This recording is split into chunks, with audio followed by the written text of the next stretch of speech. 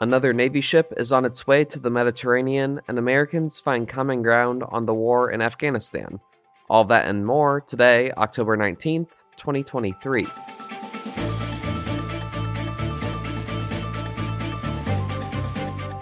Good morning, early birds. I'm Zamone Perez, and this is the Early Bird Brief, produced by Defense News and Military Times.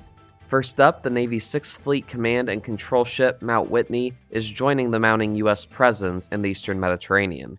The Mount Whitney will join other U.S. assets that were dispatched in support of Israel amid the Israel-Hamas war. 2 carrier strike groups, an amphibious ready group, a marine expeditionary unit, and 2,000 to-be-determined troops make up the U.S. military's response. The units, which have not been alerted, will soon be moved to a 24-hour recall status.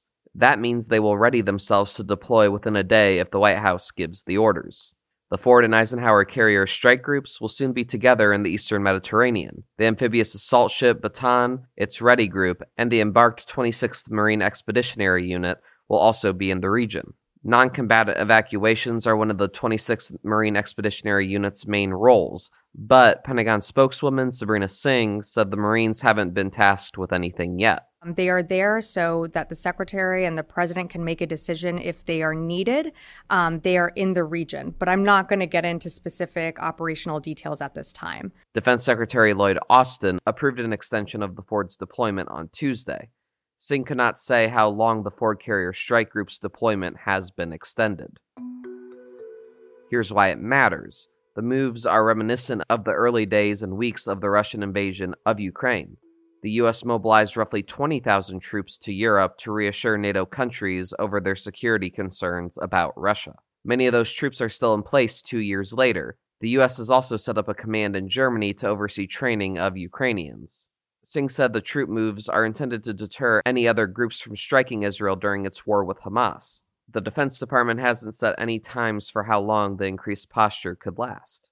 Another important story, coalition forces were slightly injured in Iraq in a series of drone attacks. 2 drones targeted a base in western Iraq used by U.S. forces, and another targeted a base in northern Iraq. U.S. troops intercepted all 3. According to a statement from U.S. Central Command, American troops destroyed 2 drones but only damaged the third. That led to minor injuries at the western base. The Islamic Resistance in Iraq is an umbrella group of Iranian-backed militias. It issued a statement afterward claiming responsibility for the 2 attacks. Here's why it matters. This comes at a time of increasing tension and fears of a broader regional conflict in the wake of the latest Israel-Hamas war. Much attention has been focused on Hezbollah in Lebanon and its formidable arsenal. The group has traded so far limited strikes with Israel on the border in recent days.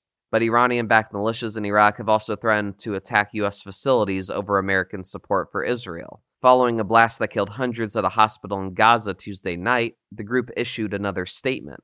In that statement, it blamed the U.S. and its support for Israel for the catastrophe and called for an end to the U.S. presence in Iraq. An Iranian-backed militia claimed responsibility in a statement for a second drone attack. 2 officials with the Iranian-backed militias in Iraq said the armed groups were on alert and prepared to join the wider battle against Israel, but Iran had not yet given approval for them to open a new front. In other news, military transition classes are improving, but advocates and lawmakers say there's more work to be done. For more on this, Military Times Capitol Hill Bureau Chief Leo Shane III joins the episode today. So Leo, you covered a big hearing in the Senate on military transitions. What's going right with those efforts? Yeah, we heard from advocates and lawmakers that they're pretty pleased with changes that the Defense Department and VA has made in recent years in these transition classes. They're designed to get troops who are leaving the service, better ready for civilian life. Tell them about employment opportunities, tell them about benefits, veterans benefits they're eligible for. And they've seen a real increase in the number of military members attending these classes, up 40% from 2021 to 2022. Over 200,000 folks were in them. And that's a good sign that they're at least getting some baseline for what they need to know when they get out of the military and how to make their civilian life successful. So all of that is going right for these efforts, but are there concerning things or parts that aren't going so well? Yeah, the bad news is that there's still thousands of troops that aren't attending these classes and that should be. Under current rules passed by Congress, there's supposed to be a mandatory 2-day transition class for any troops who are leaving the service so that they do have these skills and everything. Half of troops still aren't attending them, the 2-day classes, and a quarter of troops who are seen as vulnerable. These are folks who are more junior enlisted especially, really don't have any stated plan, don't know what they're going to be doing. A quarter of those aren't attending the classes. So there's a lot of concern among lawmakers and veterans advocates that, these are folks who are the most likely to get out, who are most likely to run into problems, not have a job lined up, maybe face mental health challenges, maybe not know where to go for help. And if they're not getting that information, it really undercuts the entire effort.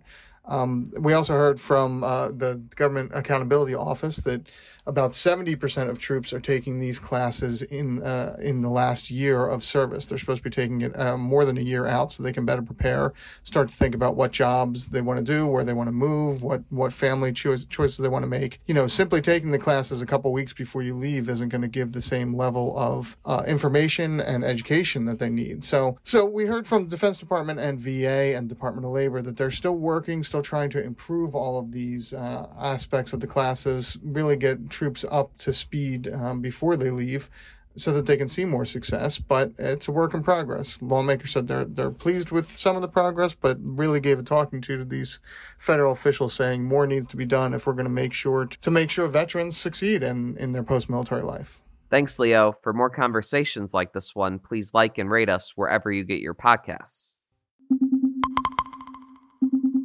Also on the radar for today, a new poll shows considerable agreement among the public that the United States war in Afghanistan was not worth fighting. The poll is from the Pearson Institute for the Study and Resolution of Global Conflicts and the Associated Press NORC Center for Public Affairs Research. It comes 2 years after the U.S. pulled out of Afghanistan in August 2021. Many saw the withdrawal as chaotic and ill-planned, and polls suggest that it may have been a turning point for President Joe Biden's approval rating. His poll numbers dipped and have not recovered since. Here's why it matters. There were strong overlaps between Democrats and Republicans on Afghanistan, but they differ on whether the U.S. should take a more active role in the world. 55% of Republicans say the U.S. should take a less active role, compared to 15% of Democrats. Nearly two-thirds of both Republicans and Democrats say the war in Afghanistan was not worth fighting. Many have doubts about whether the U.S. succeeded in its goal of eliminating terror threats and improving opportunities for women. 46% of Democrats and 44% of Republicans still said eliminating the threat from Islamic extremists was an important goal, but only about 1/4 in each group said this successfully happened during the war. Only about 1 in 5 Americans say the U.S. successfully improved opportunities for women and girls in Afghanistan, but about 3/4 said advancing the rights of women and girls in Afghanistan was important to them. The U.S. evacuated tens of thousands of Afghans in an August 2021 airlift from Kabul airport, but hundreds of thousands of Afghans, many who worked closely with the U.S. government, are still trying to flee the country. Groups helping them have warned that Afghans who worked closely with the U.S. military have faced retribution from the Taliban and say the U.S. has a moral responsibility and national security interest in helping them. And now here's some other stories that we're hearing chirps about. The Air Force said it's transitioning its Guard and Reserve C-130H transport aircraft to an almost entirely digital avionics and navigation system. Boeing will begin 3D printing Apache helicopter parts. Company officials said Boeing plans to test a full 3D printed main rotor system for the helicopter next year. President Joe Biden announced the U.S. will provide $100 million in humanitarian assistance for the Palestinian people in Gaza and West Bank. And Stars and Stripes is reporting that the submarine tender Frank Cable is back in Guam. Frank Cable spent the last year getting a nearly $38 million overhaul in California. And on this day in history, in 2010, there was an early morning shooting at the Pentagon. Officials eventually linked the incident and other similar ones at Northern Virginia military facilities to former Marine Corps reservist Jonathan Malaku. He was sentenced in 2013 to 25 years in prison, followed by 10 years of supervised release.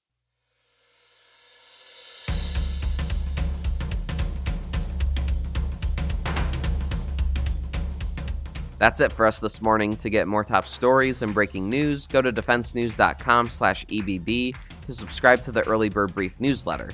Please give us a like, rating, and a comment wherever you get your podcasts, and be sure to follow us on social media at @defense_news and @Military Times. The Early Bird Brief is hosted and produced by me, Zimone Z. Perez.